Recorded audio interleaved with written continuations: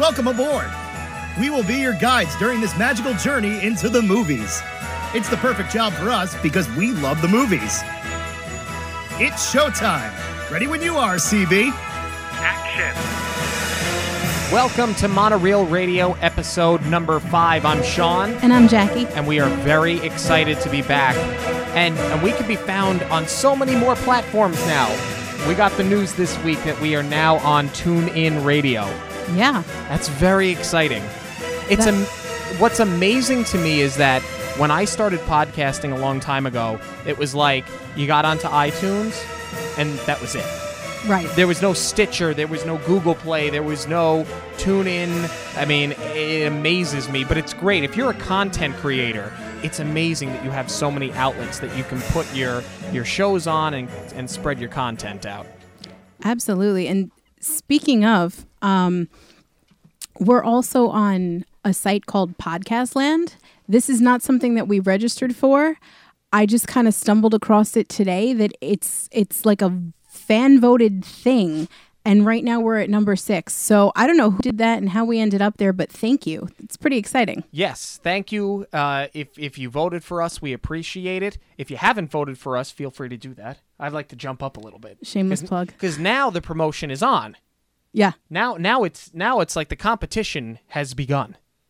And if you want to rate us and review us on iTunes and Stitcher, and a funny thing is, the more that you do that, the more exposure that the show gets too. Right. I mean, obviously we want to expand the audience, but it's crazy how different it is now than the way that it used to be. Well, to the victor goes the spoils. Yes.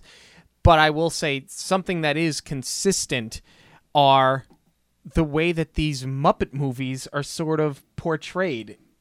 You know, it's just funny that, we're going to talk about this Jason Segel.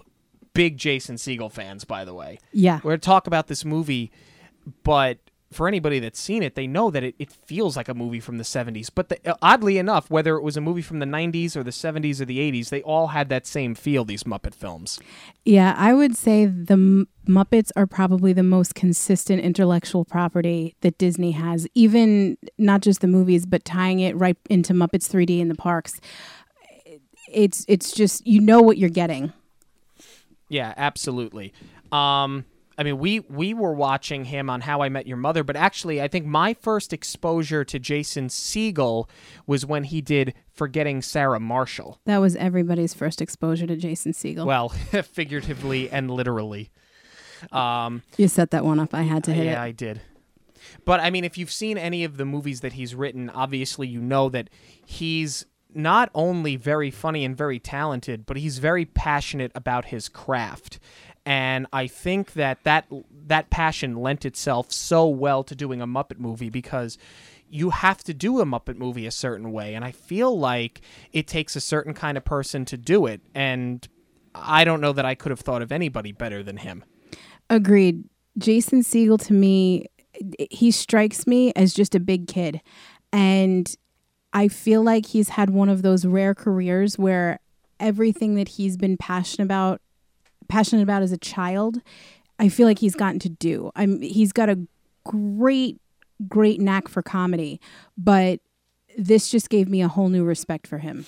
Absolutely. And I was so excited to find out that not only were the Muppets getting another movie and a bit of a revival because they had kind of been at a lull for a while, but I was ecstatic to find out that he was behind it. Yeah. So you want to lead it off here? We'll get going? Sure. We're just going to dive right in because we're just kind of going to go in chronological order of this movie instead of laying out the plot. I think, this movie, the way that it lays out, it's so cause and effect based. We're just going to kind of walk through it in order. Oh, you mean it won't be me going over a plot line for 9 straight minutes the way that I had to for Who Framed Roger Rabbit? Was it 9? I went on for almost 9 minutes. That's how convoluted that movie was. Not in a bad way. It had to be. It was kind of a mystery flick, but 9 minutes of explaining that convoluted plot line. Yeah, I knew you were going on, but I didn't time minutes. Oh, I did. All right, so We open with Jason Segel, who plays Gary, and his brother Walt. Perfect name, perfect tribute to, of course, Walt Disney. That was done 1,000% intentional. And it opens on the perfect song. I can't think of a more perfect song to open this movie with, Julio Down by the Schoolyard. Yeah, it's just kind of that, happy and skippy and upbeat and again lends itself to that throwback feel of these films. So right out of the gate, you know exactly what you're walking into. There was no mystery behind this one. Right. It lends to the time period, and I think it also lends to that idyllic small town that they're trying to create. Yes. And by the way, they're from small town USA. Very small town USA. So they open with a montage to me and Julio down by the schoolyard of Walter and Gary growing up, and they were in the Boy Scouts and just kind of hanging out, and how they sort of stumbled across the Muppets, and they were both really, really into it, and that was one of the things that they loved to do, was always go home and watch the Muppets. And it sort of revealed for Walter's character that this was sort of an escape for him, because he's shorter, he's, he is a Muppet. But you can tell that in the Muppets, he kind of found where he belonged, and he really identified with it, as opposed to just, like our generation and like Jason Segel, just kind of enjoying them for what they were. Yeah, it's never explained why they're brothers or how they're brothers, because you've got Jason Segel, who's a very tall gentleman and a human being, and Gary being a Muppet. It's never explained, but I don't take issue with that per se. I do, actually. Oh, do you? It's my only issue with this movie, because otherwise, spoiler alert, I do love the Muppets, and I love everything about the Muppets. I mean, I was watching Muppet Babies and all the movies when I was a kid. Which is getting a revival on the Disney Channel. Yes, it is. But yeah, that is the one thing that I sort of take issue with, is that I feel like this movie would have worked a little bit better if Gary and Walter were friends instead of brothers. And maybe we can kind of circle back to this a little bit later after we've gotten through some more of the plot points, because I don't want to get too far ahead. But I do feel like the relationship between them just would have worked better as a friendship instead of a brotherhood. I mean, I don't. It's just something about it. I mean, it didn't make any sort of sense, but it just didn't really bother me, because I guess when you're watching a movie and it's a world where human beings are going to be interacting with Muppets, I suspend reality. It's the same way I suspend reality when I watch Who Framed Roger Rabbit. Oh, sure. But the films still have a realistic feel, as far-fetched as they are. Right. No, I'm not going for perfect realism here, but I just feel like story-wise, it may have worked a little bit better. But I feel like once we get to the end of the movie and where these characters end up, I'll have a better explanation. So, they're kind of hanging out, they're watching the Muppets, and Walt is doing it's a narrated voiceover of their childhood growing up. And normally I don't love when movies do that and they rely on a narrator. I mean, we reviewed Jungle Book and we said how great Bagheera worked as the narrator, but to me, in a movie like this, I feel like it's better to just, let it happen in the exposition, and I'd rather see it than hear about it. But the way that they cut the narration with the clips of the show, it just worked really, really nicely to show the history of the Muppets and pay homage to the history of the Muppets and detail how they've become fans of them over the years and what it's meant to their childhood. So I thought the whole opening is just perfect. So after the opening song, it brings us to present day, and Gary and Walter wake up in their childhood bedroom. And Walter is asking Gary about the trip that he is about to take with his girlfriend of 10 years, Mary, to Los Angeles. And Gary surprises Walter by saying that he's going to bring Walter along and they're going to tour the Muppet Studios. And at this point now, you see how excited Gary is. And what I like is his entire wall of his room is covered with that Muppet memorabilia. Right. And he's got the stickers on the headboard. Like, it is very childish, but I think that we all have things from our childhood that we grew up with that we still have, like, on display on some shelf. Absolutely. So I feel like it was just a nice touch, and not that you didn't already know that Gary was such a huge fan of the Muppets, but I just like that you kind of saw that passage of time where you had some newer memorabilia and much older memorabilia. It showed that this was a real lifelong worship of these characters. Right. And that's something that you kind of have to keep in mind, because in the very, very beginning, it's set back during their childhood, which I'd have to assume is about the 80s. And now it brings us to present day. So all this memorabilia, it kind of feels like it's their present day, but it is no longer the 80s. And that's where Walter is kind of outcast and out of place, because he's still obsessed over the Muppets, who aren't very relevant, unfortunately, during this time. That's correct. So Gary and Walter get ready to go meet Mary for their trip, and we start with our first musical number, Life's a Happy Song. There is no more perfect song that could have started this movie, because it not only sets the table for how this town is, you know, because it is so on the nose with how hokey and corny and small town it is, and it paints a very nice picture, but it also sets up exactly who they are as characters, because we're only 3 or 4 minutes into the movie at this point, and it goes deeper than just a narrative.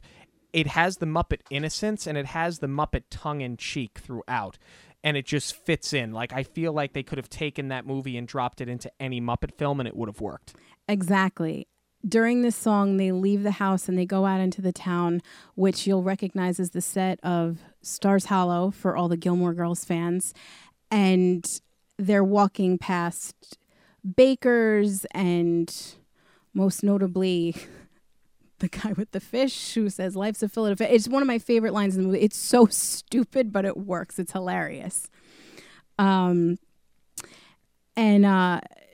this, what strikes me most, aside from the tongue-in-cheek lyrics, is how well Jason Segel is at playing to both the Muppets and the camera. Well, he himself is like a real-life Muppet. Oh, absolutely. He's just kind of like bouncing up and down. Like for such a big guy, he's surprisingly light on his feet. Like all the dancing he was pretty good at. But he just does such a good job of like looking at Walter, looking at the camera. It's just so engaging and so goofy, but it just all works great. Yeah, I just love how over the top that town is as a whole. Right.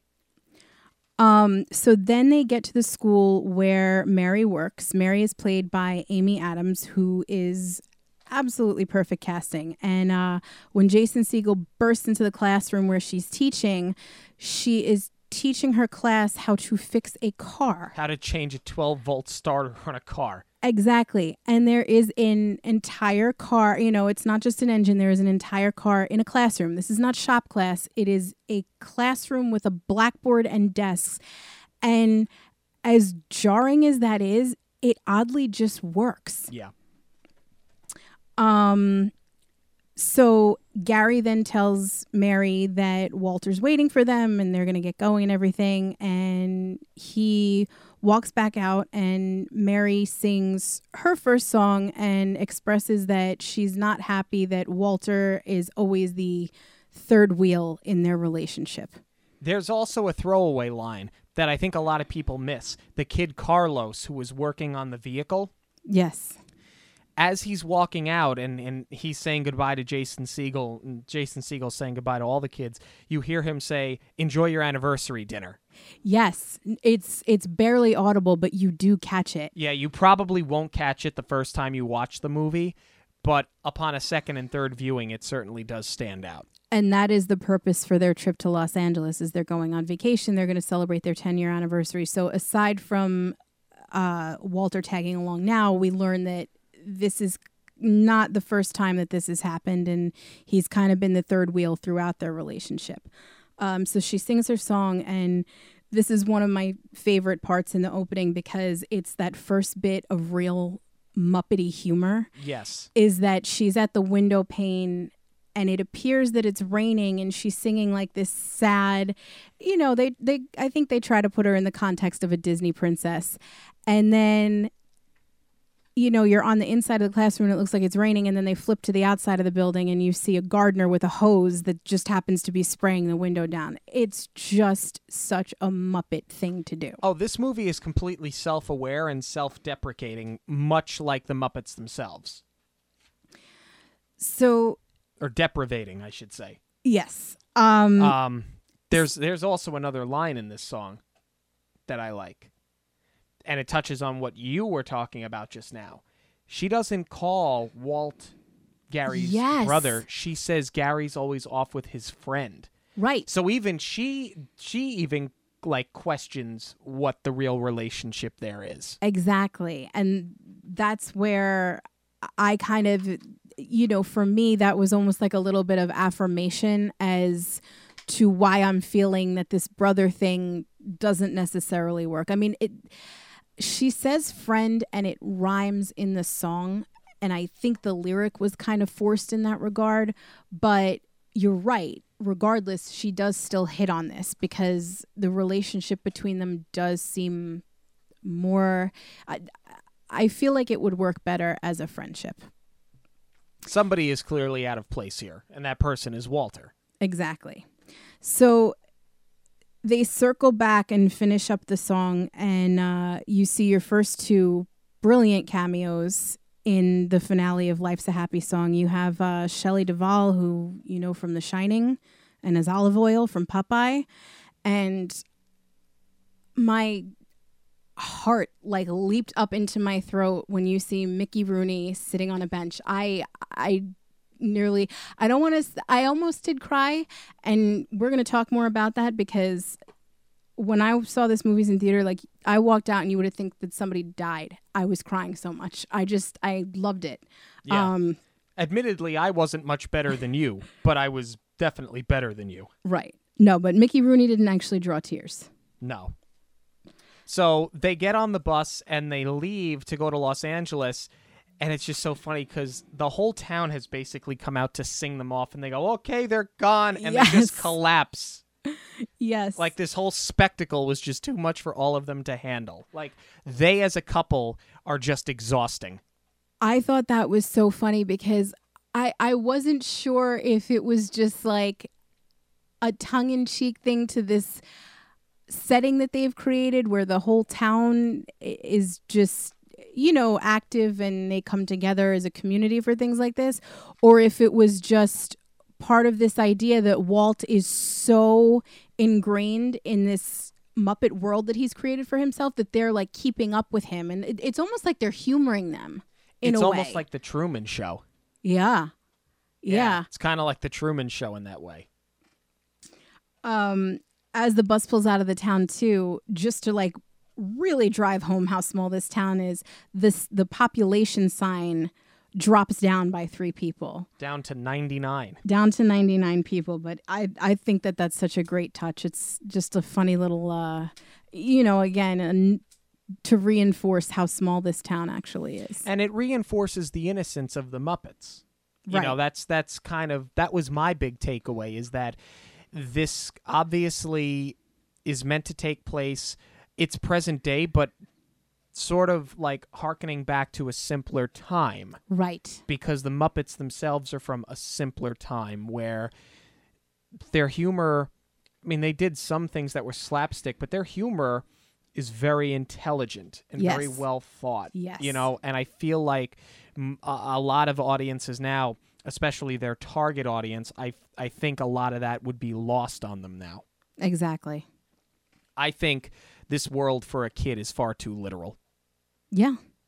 And I think that they did such a wonderful job painting the picture of just that, literally small town USA and it being innocent, and you played Little League and you went to the carnival and rented a video. That was the world that they created, because that's the world where the Muppets were born. Right. And that is also reinforced because now Mary, Gary, and Walt reach Los Angeles. They see some of the sights, but the first thing that they do really is go to the Muppet studio, and it's completely dilapidated. Yeah, and it's in a terrible neighborhood, and you just hear like police sirens, and it's just totally disgusting. No, and it was sad to see, because, you've got this great opening number and it's so high energy and everything, and then they just completely flip that on its head with this destroyed Muppet studio. And it was just even sad to watch, because I think the whole thing with this movie, I mean, we know that Jason Segel had to fight really, really hard to get it greenlit, but it does kind of reinforce how out of touch we are with the Muppets, and how they, at the time, they weren't really relevant anymore. It was a very strong visual. Yeah. And really parallel to reality. Yes. So you have the tour guide come out to greet them, who is played by Alan Arkin.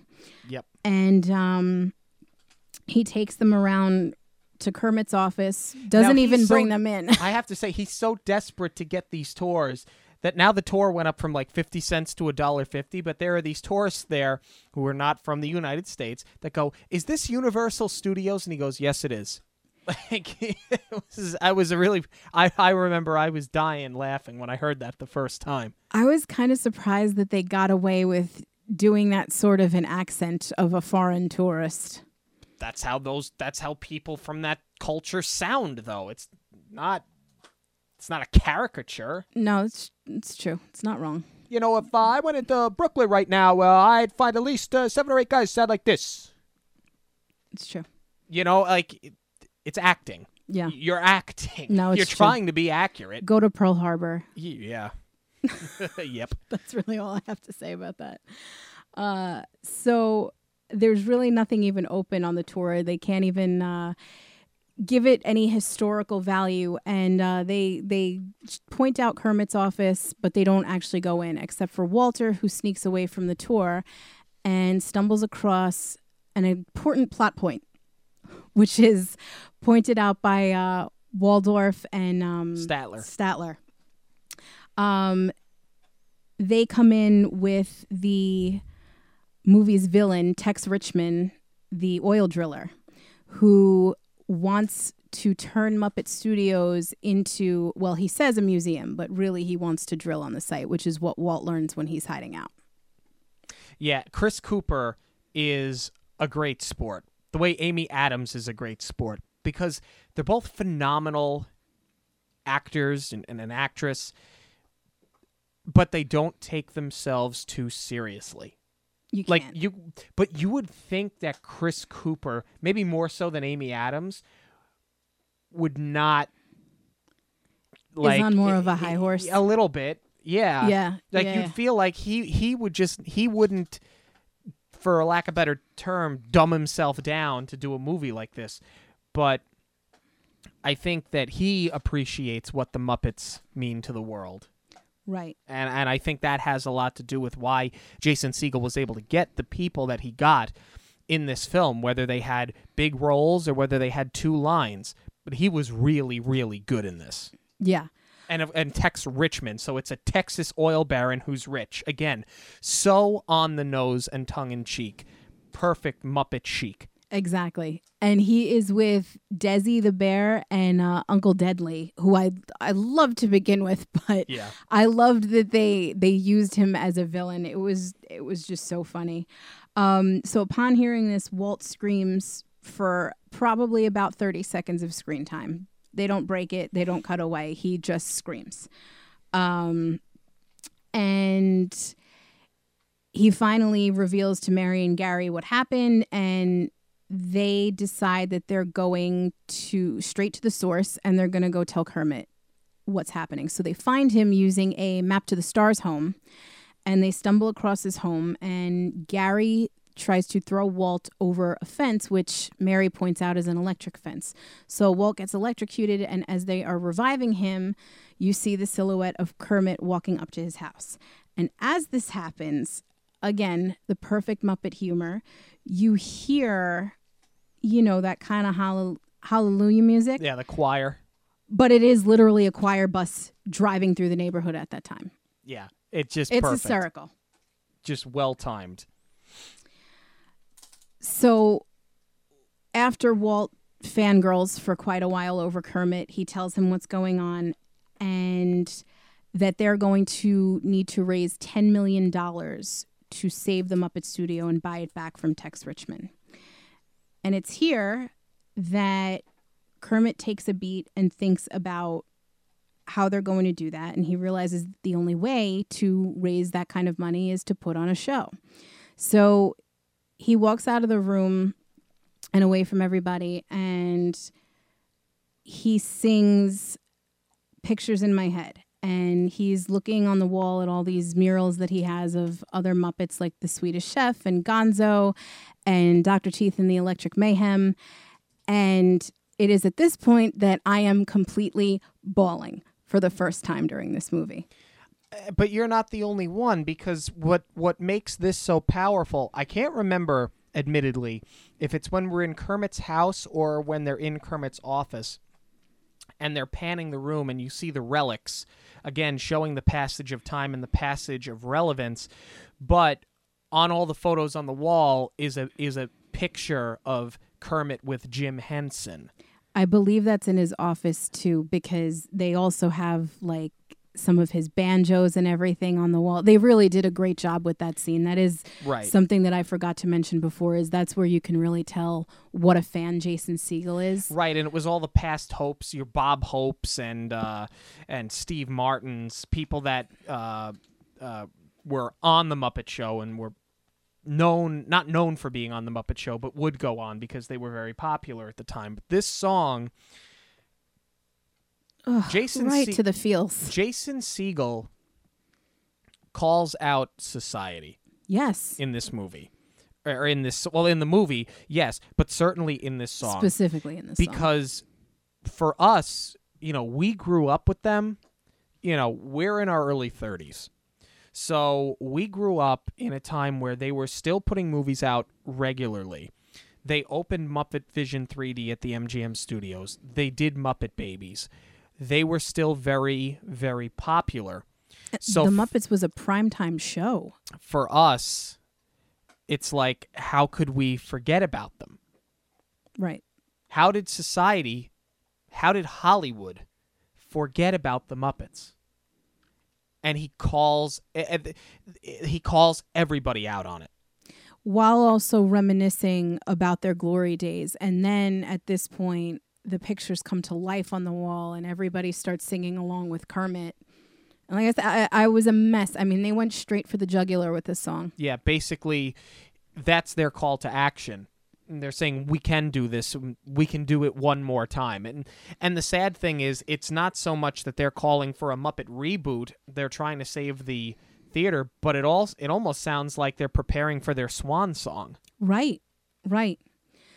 So they take to the road. Gary, Mary, and Walt join Kermit to go round up the rest of the crew. So we start off in Reno, where they go for Fozzie.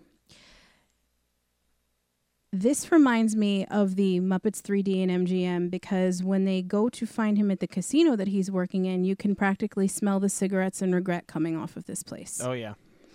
You hear gunshots and... Yeah, Fozzie is the lead singer of the Muppets, who is a spoof band and features a drummer, which is probably the best cameo in this entire movie, Dave Grohl as Animal. Yeah, that was... You didn't see that one coming. No. But it's so perfect because Dave Grohl just looks like Animal. I feel like Dave Grohl paid Disney to appear in this movie. Oh, yeah. I'm not I don't love the Foo Fighters the way it seems like everybody else does. Like, I kind of don't get it. But I like Dave Grohl enough as a musician and an entertainer. Like, he's somebody that has a respect for music and Hollywood and television and film as it is now, but also realizes where it came from. I also think, I agree, like for those that aren't a fan or don't even really know the Foo Fighters music, I think he's likable, and I think that he's enough of a figure in pop culture where it was a fitting cameo. So after not so much convincing at all, they get Fozzie to rejoin the crew. I don't think it's a question of whether or not Fozzie wants to come back to the Muppets. I think it's more of a question of he's afraid of, like you said, is this the swan song? And what if this doesn't work? And then what happens to us? Because he's already in a pretty bad situation. Oh, yeah. He's living in the alley. Right. His dressing room's in the alley, and it starts to rain, and he's save the cushions. Yeah. So next on the list is Gonzo, who is running Gonzo's Royal Flush, selling toilets, used toilets. That's another line. I don't know if you caught it, but it is used toilets. That's our executive line of used toilets. Exactly. So Gonzo actually really doesn't give them the time of day. He declines out of the gate, and as they're leaving, Camilla goes up to Gonzo, and she's like, I know what you really want. You don't have to pretend anymore. So he whips out his handy-dandy business destroying button, pushes it, and the entire building explodes. Do you notice that when he goes from being Gonzo the executive to Gonzo the performer, his voice changes? Absolutely. Yeah, it's lower when he's the executive, and then he goes to the Gonzo the Great that we know and love.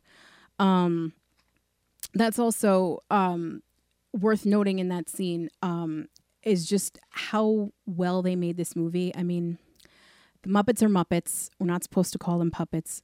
However, it's a lot easier to do the Muppet movements in indoor scenes where you can kind of hide them behind couches and different things. They're all outside. And after the explosion, when everybody kind of comes up for air, the framing is just so great in that scene because you see Mary and Gary in the background and all the Muppets in the foreground, but you really, you get that perspective that they all are standing on one flat level on the ground. And it's just really well done. Exactly. So now, again, this movie has the ability to call itself out. They realize that they've taken far too long rounding up only 2 members of the crew, and they decide to pick up the rest of them in a montage, as 80s Robot says. Yeah, they start traveling by map. Exactly. They go and get the rest of the gang, everybody from Ralph to Sweetums, and last on the list is Miss Piggy. They have to travel by map to get her in Paris. So they go to where she's working, and we see Emily Blunt reprising her role as the snobby receptionist from Devil Wears Prada. Yeah. But I love the cameo all the same. Yeah. She's great. Yeah, she's not really that she's good. a one-trick pony, but I do love this trick. So Piggy doesn't take any, but she's a very big deal, as Emily Blunt puts it. And yes, she was the plus-size editor. Yes. Of Vogue.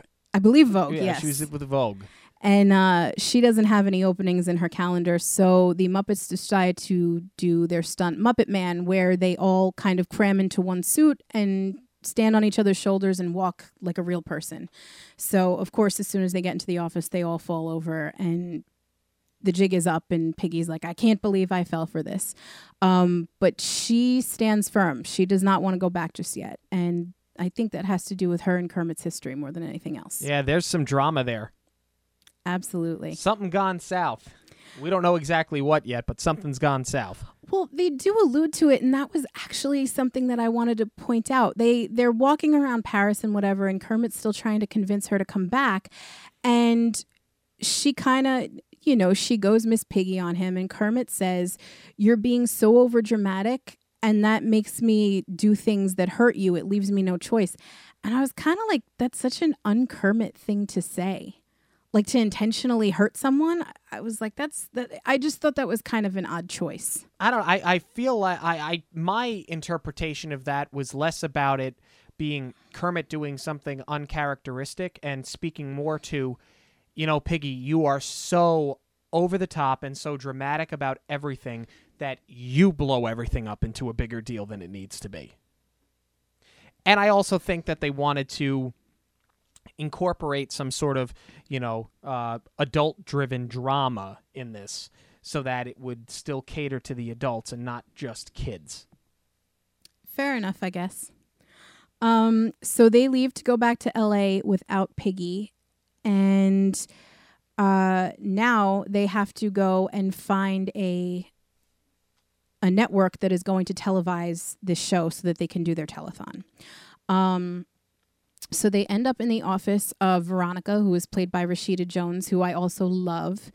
And she basically just point blank says, you guys are no longer relevant. There is even a chart that she pulls out of like, here's everything that's happening in pop culture now, and here's you guys way, way on the outside, and then proceeds to show them a bunch of really, really stupid shows that the kids are into. And that's, again, it's like you said, this is Siegel calling out society. Yeah, Punch Teacher. Yes. Hosted by Ken Jeong. It's true. It's that you will watch garbage reality, but there's no place in your life for Muppets. And I think this whole scene is like, parallels what Siegel must have gone through to get this movie off of the ground. Yeah.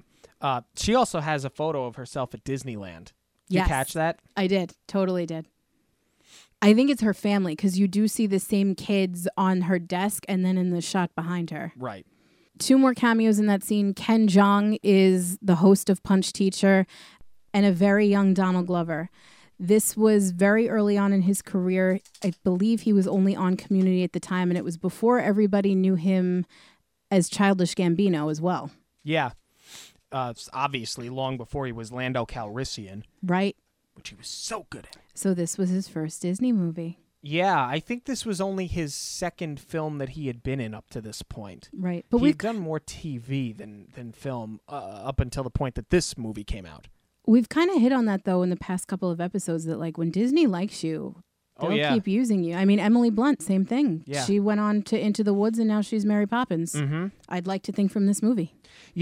So when they, eventually Rashida Jones agrees to air their telethon because that's when Donald Glover comes in. Right. That's his whole purpose, is he bursts into the office after much protesting on the part of Rashida Jones that the Muppets are not going to have their show.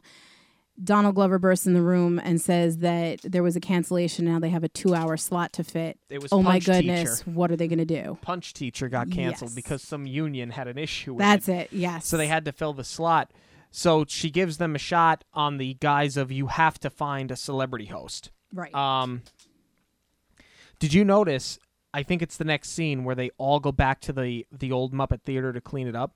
They have a sign up at the museum next door, a Jim Henson exhibit. It's a banner hanging outside. I didn't catch that. Yep. You know what? I'm always distracted at that point because they start playing audio as they're walking into the theater. They start playing old audio clips. And in this one in particular, they play the clip of the introduction of Bob Hope being on the show, who I want to say was their first host ever, maybe. But I know he did a lot with the Muppets. And it was just another nice touch to bring in the history and what they meant during their heyday. Absolutely. And basically, they all have to work together to clean this studio up because it's totally broken down and decrepit. And not one of their own songs, but what becomes one of the best songs and one of the best scenes in this movie is all of them working together to clean the theater up while they do it to We Built This City by Starship. This would also be the second point that I cried. We need to explain why, though. I think Yeah. that only you and I understand why if we don't explain this. Well, aside from the fact that it really just all works, and this is now they realize that they're working, they have to come together and they have to work together to make this happen. We were in the parks the year that this came out. And It was like 3 weeks before the movie opened. I think it was the Thanksgiving Open, and we were there in November. And we were staying at the All-Star Movie Resort, and we were in the very, very back of the resort by the second pool. And every morning when we would leave to go to the parks, we would just hit it at exactly the right time. And We Built This City on Rock and Roll was playing as we would walk through our resort and get ready to go take the bus. Right. It was almost every day that we heard it. And at that point, they had been running trailers for the movie, and if I remember correctly, that was one of the songs that they used in the trailer. So we already knew it was going to be in the movie. Right. I'm not sure if that's why they were running it at the resort because of the movie, but I mean, by the time we got around to seeing the movie, it just reminded me so much of the trip, and I was just so nostalgic. Anybody that's gone to the parks knows what that Disney hangover feels like. Ugh. It's the worst. That's the embodiment. If you were going to put a sound on the Disney hangover, is spot on. It's true. It's true. During this sequence also, Kermit goes about finding the celebrity hosts, and again, another nice touch to show how dated everything is. He's going through not only a Rolodex, which I almost feel the need to explain what it is. Before you plug numbers into your cell phone, you had just everybody's name and contact information on cards, and they were just kind of all tethered to this device that you'd kind of, you'd flip and you'd just run through the cards. I still use one at work every day. Wow. Yeah, I actually do. Well, it's not just the Rolodex being dated, but the names on the Rolodex. I mean, Kermit is reaching out trying to get Molly Ringwald to be the celebrity host, and Molly Ringwald has not done anything since the 80s. Molly Ringwald could walk into this house right now, and I wouldn't know who she was. I would just be startled that some redhead intruder has entered my home. So they get the studio cleaned up. However, they are not successful yet in getting their celebrity host. So while all of this has been going on, Amy, Mary, I knew I was going to do this. I've been using the characters and the actors interchangeably, and that's not going to work. Mary, Gary, and Walter have been helping them with everything. And you've kind of forgotten by this point that the whole reason for them being there is because of Mary and Gary's anniversary. So she is understandably getting fed up that Walter and Gary are putting so much time into helping the Muppets.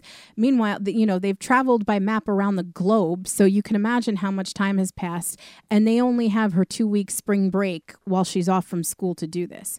So she tells Gary she wants to make sure that they start sightseeing and that their anniversary dinner is the next day, and confirms like he's going to be there and he's not going to get roped into all of this again.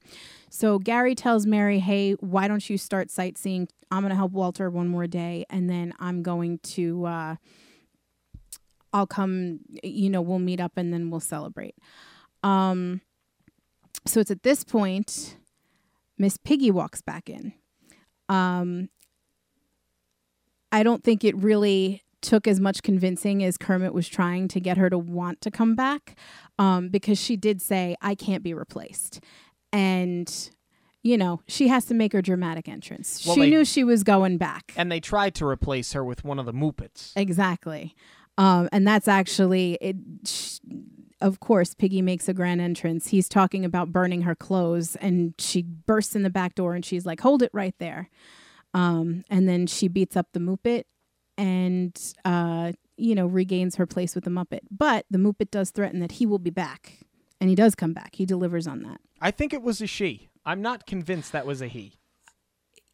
Yeah, I wasn't sure if it was a bad wig or the voice, or it could be a he, it could be a she, it could be I don't know. We don't know. It's kind of ambiguous, but it's at this point that Piggy's not really happy with the Muppets, and Mary is really not happy with Gary. Oh, yeah. So they have their musical number, and it's not a duet. It's just two solos cut up against each other, and it works so well. It's called Me Party. And for me, this is where, not that I really had any doubts about Amy Adams as a casting choice, but I thought maybe, they could have gotten like Anne Hathaway, Anna Kendrick. You gotta get off this Anne Hathaway stuff. I do, but we know she can sing, and she's already been a Disney princess. She was in Princess Diaries. Right. No, but I was thinking, there are a lot of people that have worked with Disney before, or even Emily Blunt, even though she's in as a cameo. I think that this could have been a good fit for her. But this song is really where Amy Adams thoroughly convinced me that nobody else could have done this. She's sitting alone in Mel's diner, and the waitress comes up to her, and, everybody's reinforcing that she's by herself. This is after Sarah Silverman has sat her. Yes. Another cameo. And also does take the dig of, is it just a table for one? And then they bring over one menu, and Amy Adams is feeling pretty down. So she starts her song, and she rips a dinner roll in half and then forks both halves of it and starts making them dance, which we've seen Fruit dance in the Muppets a million times. But just the expression on her face, I was like, nobody else could have done this. Yeah, she did a really nice job. And it seemed like she was having fun with it. Yeah. Yeah. So after they concede to the fact that they're not going to find a celebrity host, Kermit tries to pitch this idea to Veronica that he's a celebrity, and she says, no, absolutely not. You need a real host. And they're like less than 12 hours away from the show actually starting. So they try this last-ditch effort of going to Tex Richman and just asking for the studio back. Right. Where you get this really great... I didn't think that I ever in my life had to see, excuse me, Chris Cooper rap. But that changed my life forever. It's the musical number you didn't know you needed. You need it in your life. Yeah. It was spectacular. So they find out, he's not going to give them that studio back, and he whips out the rich and famous contract. The standard rich and famous contract, and reads it off to them, and they tells them that not only does he own the studio, but he also owns their names. Right. And that's when you see the Muppets come back. When she said, I'll be back, they partnered up with Tex Richman. And in other words, Tex Richman is going to give the Muppets the Muppet name. Exactly. They come back in full force with an alter ego to almost every single Muppet. They have like a gangster Fozzie with all these gold chains, and they look like a ragtag bunch would be putting it nicely. Yeah. They'd be cleaner as a ragtag bunch. So they go out in front of the office, and Kermit is sort of admitting defeat, but Piggy won't stand for it. And you get this hysterical scene where they kidnap Jack Black. And they kidnap Jack Black because Jack Black was in an anger management group with Animal, and he was his sponsor. So while Animal is distracting him, you have Gonzo and Lou and Piggy and the Swedish Chef basically tie him up, knock him out, and kidnap him. Exactly. So while the Muppets are out handling this, Mary and Gary are sort of fighting their own battle. Gary realizes that he's been putting so much time into the Muppets that he is actually missing their anniversary dinner. So he goes to Walter for help. Walter is sewing costumes and trying to get everything ready for the show. And Walter's now mad that Gary's not there with him and that he's trying to patch things up with Mary. And this is where I kind of feel like their relationship would have worked better as a friendship rather than saying that they're brothers, because I feel like as brothers, they're going to love each other and they're going to be there for each other and support each other no matter what. I feel like it would have worked better as a friendship because they're growing apart. This is growing pains. Gary is about to propose to his girlfriend of 10 years, and Walter, who has always felt out of place, has found his place in the Muppets. And I feel like it's more of a situation where friends are butting heads than the way that it kind of plays out as brothers sort of putting this pressure on each other to do what they've always done. And, it's like you said, it's such a small town thing. I feel like that kind of just reinforces the small town that they came from, is that they're always just going to be there, always together. I mean, there's still Gary's had a girlfriend for 10 years and he's still living in his childhood room, which they've not even updated. Everything is still as it was when they were kids. Correct. And, you know, they're not ready to grow up and grow apart yet, which I get. And in that regard, it does work that they're brothers, but I just feel like this would have been so much better if it was, you know, that they were friends and that Gary was the only one who ever really backed Walter up with his love of the Muppets and didn't make him feel like he was such an outsider. And that basically sets up what ends up being, I suppose, the best musical number in the film. So good. Man or Muppet. This song won an Academy Award. Yeah. It won an Oscar for Best Original Song. And it really, really deserved to. And I think we even said that when we left the theater. We're like, this might sound crazy, but this could win an Oscar. Right. I mean, this whole number is so well done. But I think it really shows Jason Segel's grasp, not just for the Muppets, but for musicals too. Because the song opens and he's asking himself if he's a man or a Muppet. And then he says, if I'm a man, I'm a Muppet of a man. And the lyrics are so repetitive. So you do get that like tongue in cheek Muppety humor in there.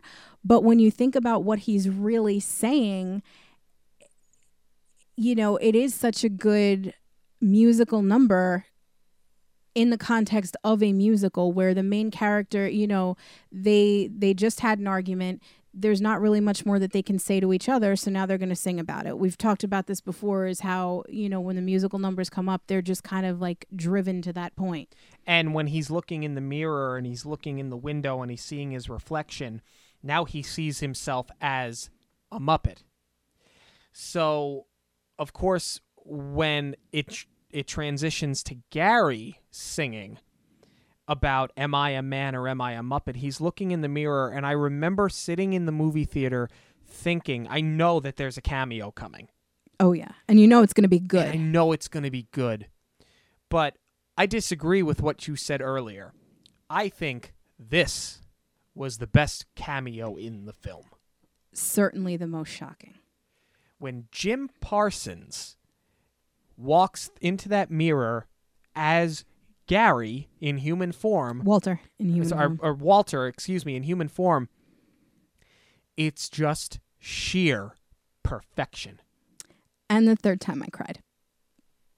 And you know what? You weren't the only one crying. I'm sure that the executives at CBS were crying tears of happiness that they had a star of How I Met Your Mother and a star from The Big Bang Theory on stage at the same time singing with Muppets in an Academy Award-winning scene.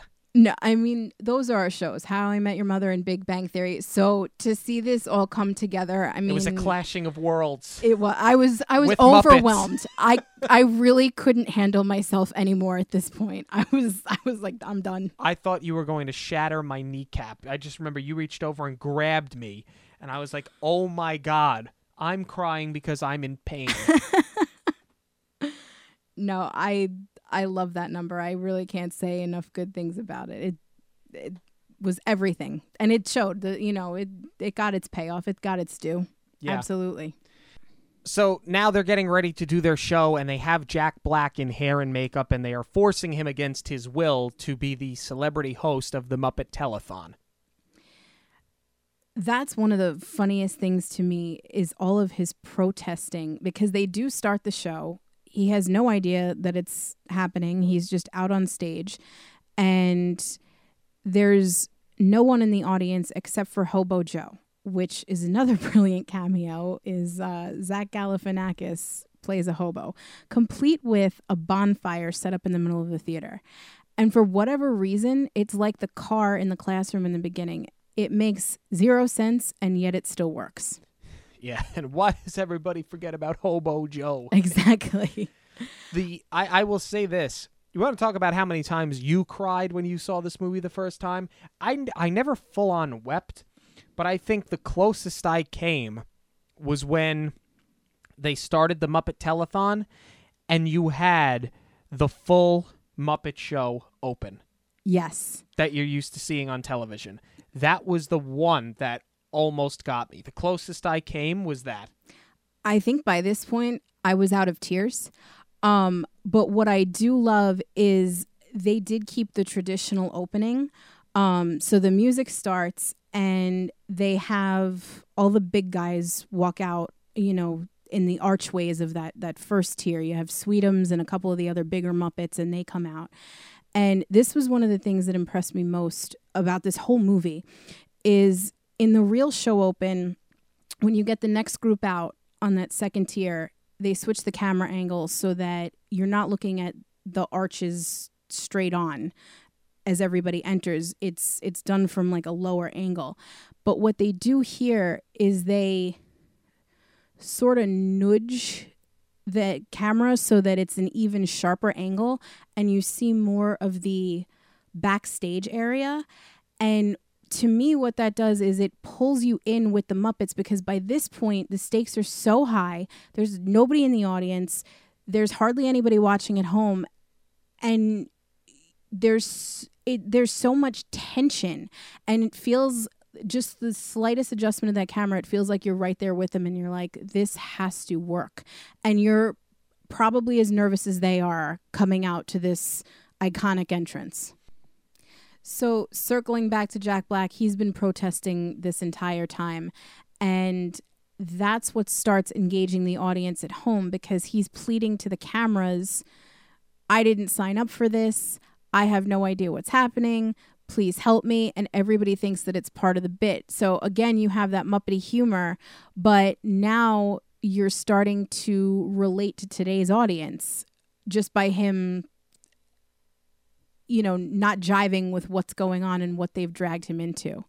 That also gets reinforced with our next cameos. You have Selena Gomez, who we know as Selena Gomez, and we have Rico Rodriguez, who we know as Manny on Modern Family. Yes. And they come in and Selena Gomez says, I don't know who you are, but my agent just said I'm supposed to show up. And Rico Rodriguez asks if Kermit is one of the Teenage Mutant Ninja Turtles. And Kermit's like, yeah, sure, whatever. Let me show you what to do. And he puts them at the phones to start taking pledges. And Whoopi Goldberg was there, too, and said, I heard there might be a career opportunity Yes. There. To me, though, if the Muppets call, you show up. Right. So one of the funniest numbers in not just the Muppet Show, but in this whole movie is when a couple of the Muppets get Jack Black to do what I like to call a Nirvana shop quartet. And they sing Smells Like Teen Spirit as a barbershop quartet. Yeah, it was great. It was. And again, Jack Black is protesting and he's like, you're ruining one of the best songs or the greatest song in the world or something like that. You're completely ruining it. And they're using that Muppet humor with Mosquito and Me Mo and... Yeah, they raise their aprons and they have a word like embroidered on these aprons. But Beaker's one of the barbershop quartets. And they have the Me Mo instead of the real words. Yeah, it was great. Another song that they cover, they have Camilla and the Chickens come out and do CeeLo Green's Forget You. That's one of the only things that kind of took me out a little bit. Like, yeah. I wish they used a more timeless song. I feel like that was so 2012 when this came, 2011, 2012. That's the only part of the movie that seems dated to me. Right. And it's the song hasn't lasted. I mean, I like it. It's a good song. But I feel like they could have, I mean, maybe it comes down to just music rights, but I feel like there were so many other songs that you could have picked. Yeah, but they might have wanted something that was also connecting with today's audience. True. You know, at least what today was when the movie came out, which was 2011. But you just had Selena Gomez come in. Like, what's not connecting? Like, you've given them something, you know? So by this time in the Muppet Show, they've started getting a lot of donations, and Tex Richman realizes that he may actually be in trouble. So he tries to destroy the show by cutting the power.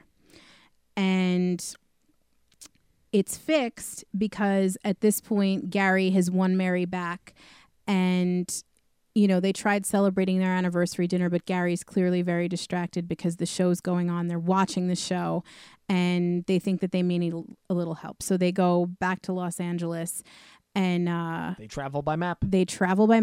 and Amy Adams fixes the power because she knows how to fix a 12-volt starter. That's another thing, though.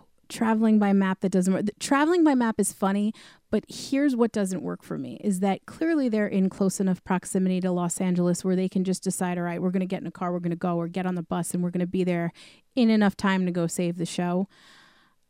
I just feel like they're making it out to be such this big vacation trip and for the 10-year anniversary, and it's like you drove a couple of hours. But because they came from Nowheresville, Los Angeles seems like a big deal.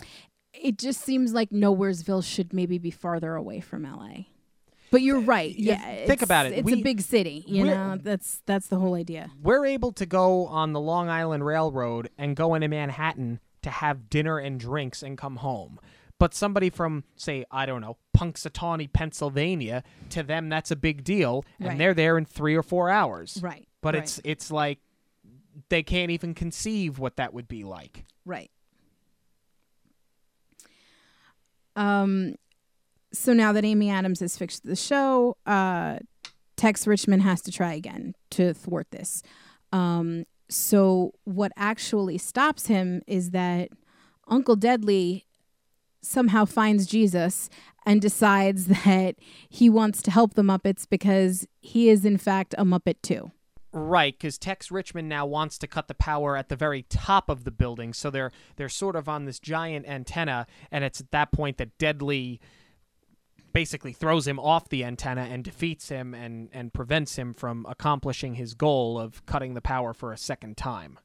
Uncle Deadly gets the last maniacal laugh. Yes. So now the show is saved, and we come to the big one.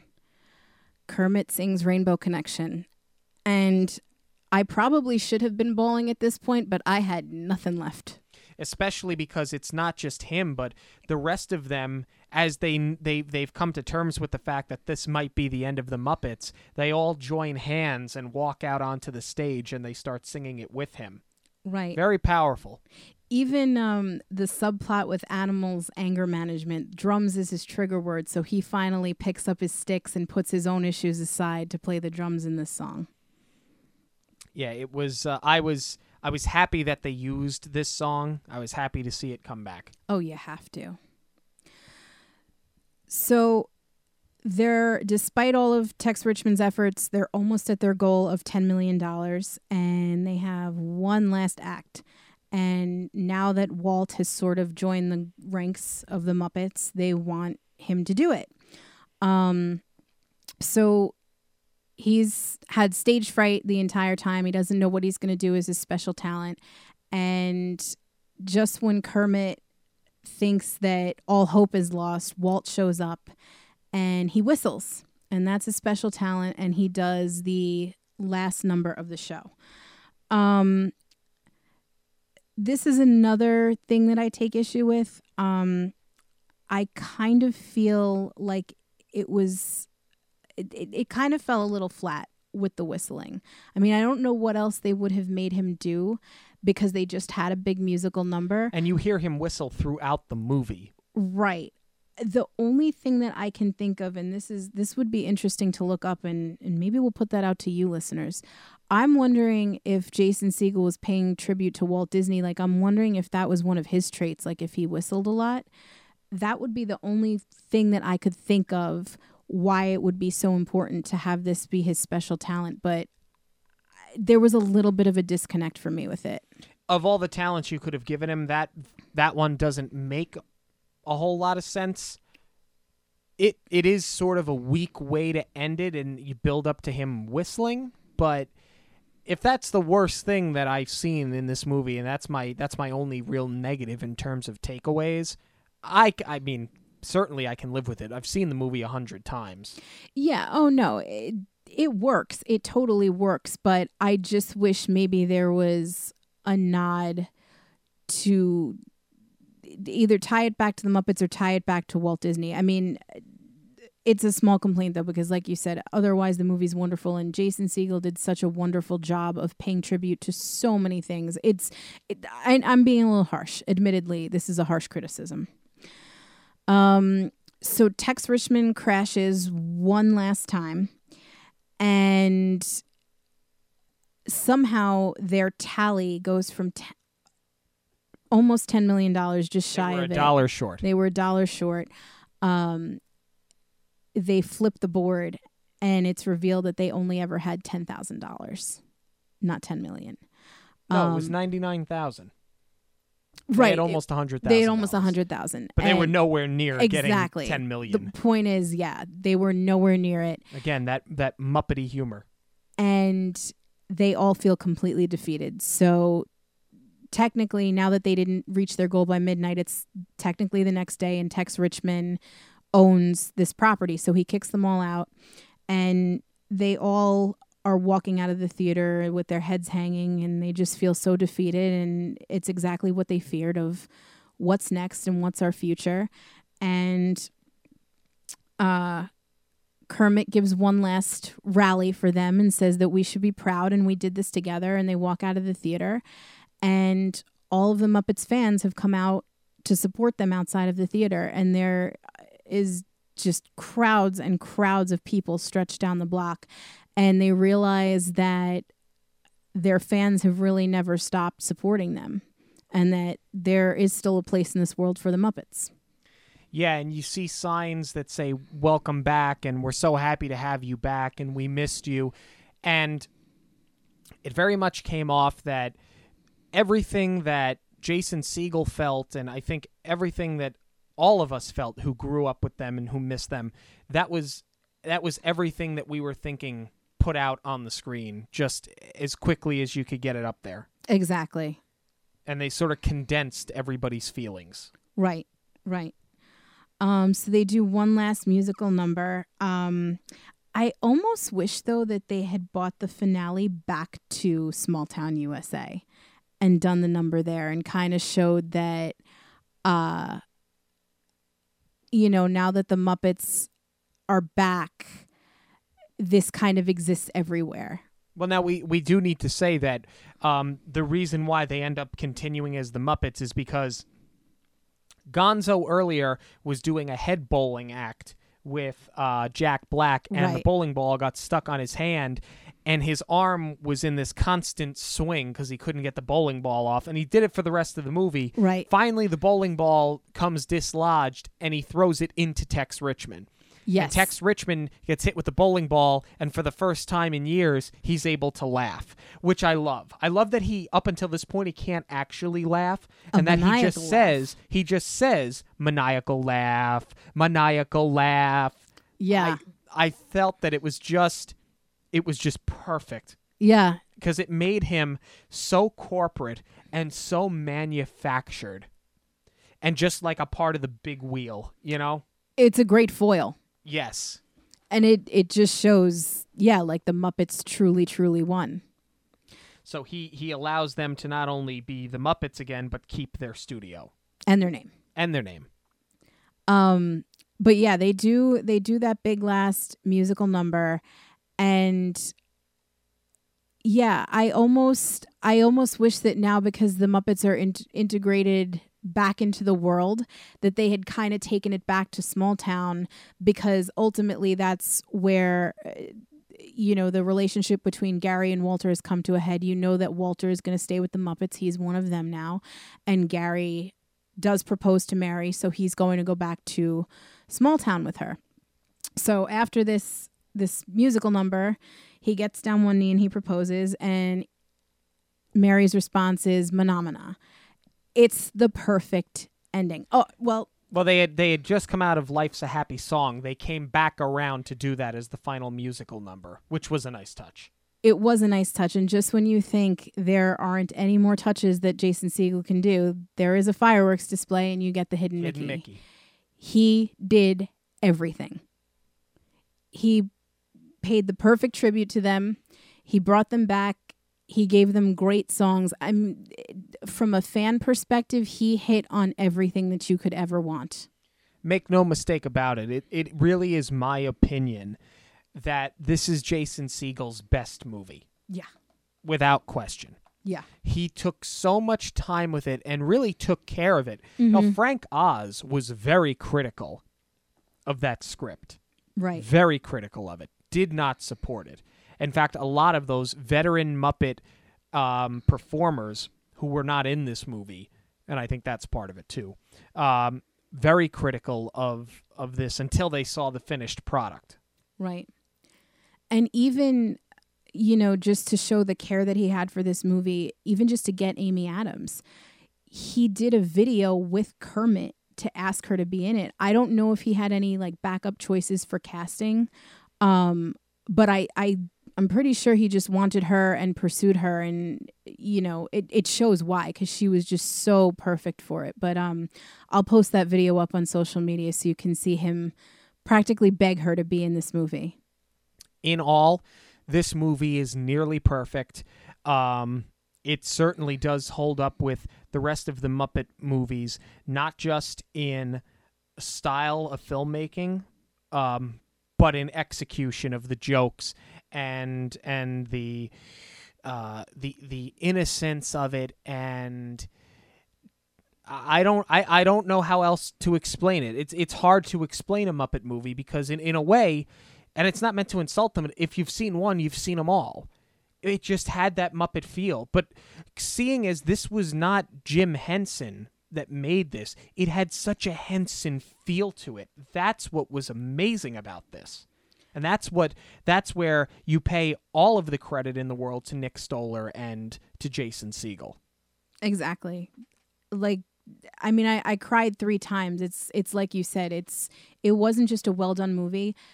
It's a feeling. It was a nostalgia, and it just it captured the feeling that you got of watching it when you were a child. It's a movie that it has rewatchability because I have rewatched this, and so have you, so many times. And we loved the TV show too. Short-lived, unfortunately, but I thought that was a nice carryover too. No, and it's like I said, I've always been a Muppets fan. After this movie came out, they did a Jim Henson exhibit just to show, how much the Muppets did get their revival. They had a traveling Jim Henson exhibit that ended up at the Museum of the Moving Image in Queens. Yes. And they had all the Muppets on display. And same thing, you get up to the top floor. I remember stepping off the escalator, and there's Kermit sitting on a log, and I cried all over again. Yep. That was the first thing that you saw was Kermit sitting on the log with the banjo. We weren't supposed to take pictures, but I might have. And I might be posting them all over our social media this week if you're interested. Yes, so make sure you're checking out the Twitter, the Facebook, the Instagram, everything that we're on. There's a good chance you're going to see some photographs. Hopefully I won't get in trouble, but everybody deserves to see them. So news for this week, we're starting to see some more structures go up, not only on the West Coast, but also on the East Coast of the new Star Wars expansions to Disneyland and Walt Disney World. Well, it's not an official picture, but pictures were leaked in Disneyland of Star Wars. I'm not going to out them, but you can find them pretty easily on Twitter. Yeah, I get so excited. So excited. Because I think that's going to be that fully immersive experience. You're going to feel like you're in the movie. Obviously is what they're going for. But if you've gone to Disney's Animal Kingdom Park, and if you've gone to Pandora, if you've gone on the Navi River ride, if you've gone on Flight of Passage, you want to talk about being fully immersed in something. There's no doubt in my mind you're going to feel like you're in a Star Wars movie on both coasts, and I cannot wait to experience it. Absolutely. So that's going to do it for us this week. Thank you so much for joining us. We've covered animation, we've covered live action, we've covered a mix of both, and now we've covered the Muppets. So we feel that it's appropriate for us now to go all the way back to the beginning and watch the one that started them all. So next week, we're doing Snow White and the Seven Dwarfs. For Jackie, I'm Sean. Have a magical week, everyone. On behalf of Monorail Radio, we'd like to thank you for joining us. We'll see you at the movies. The stuff dreams are made of.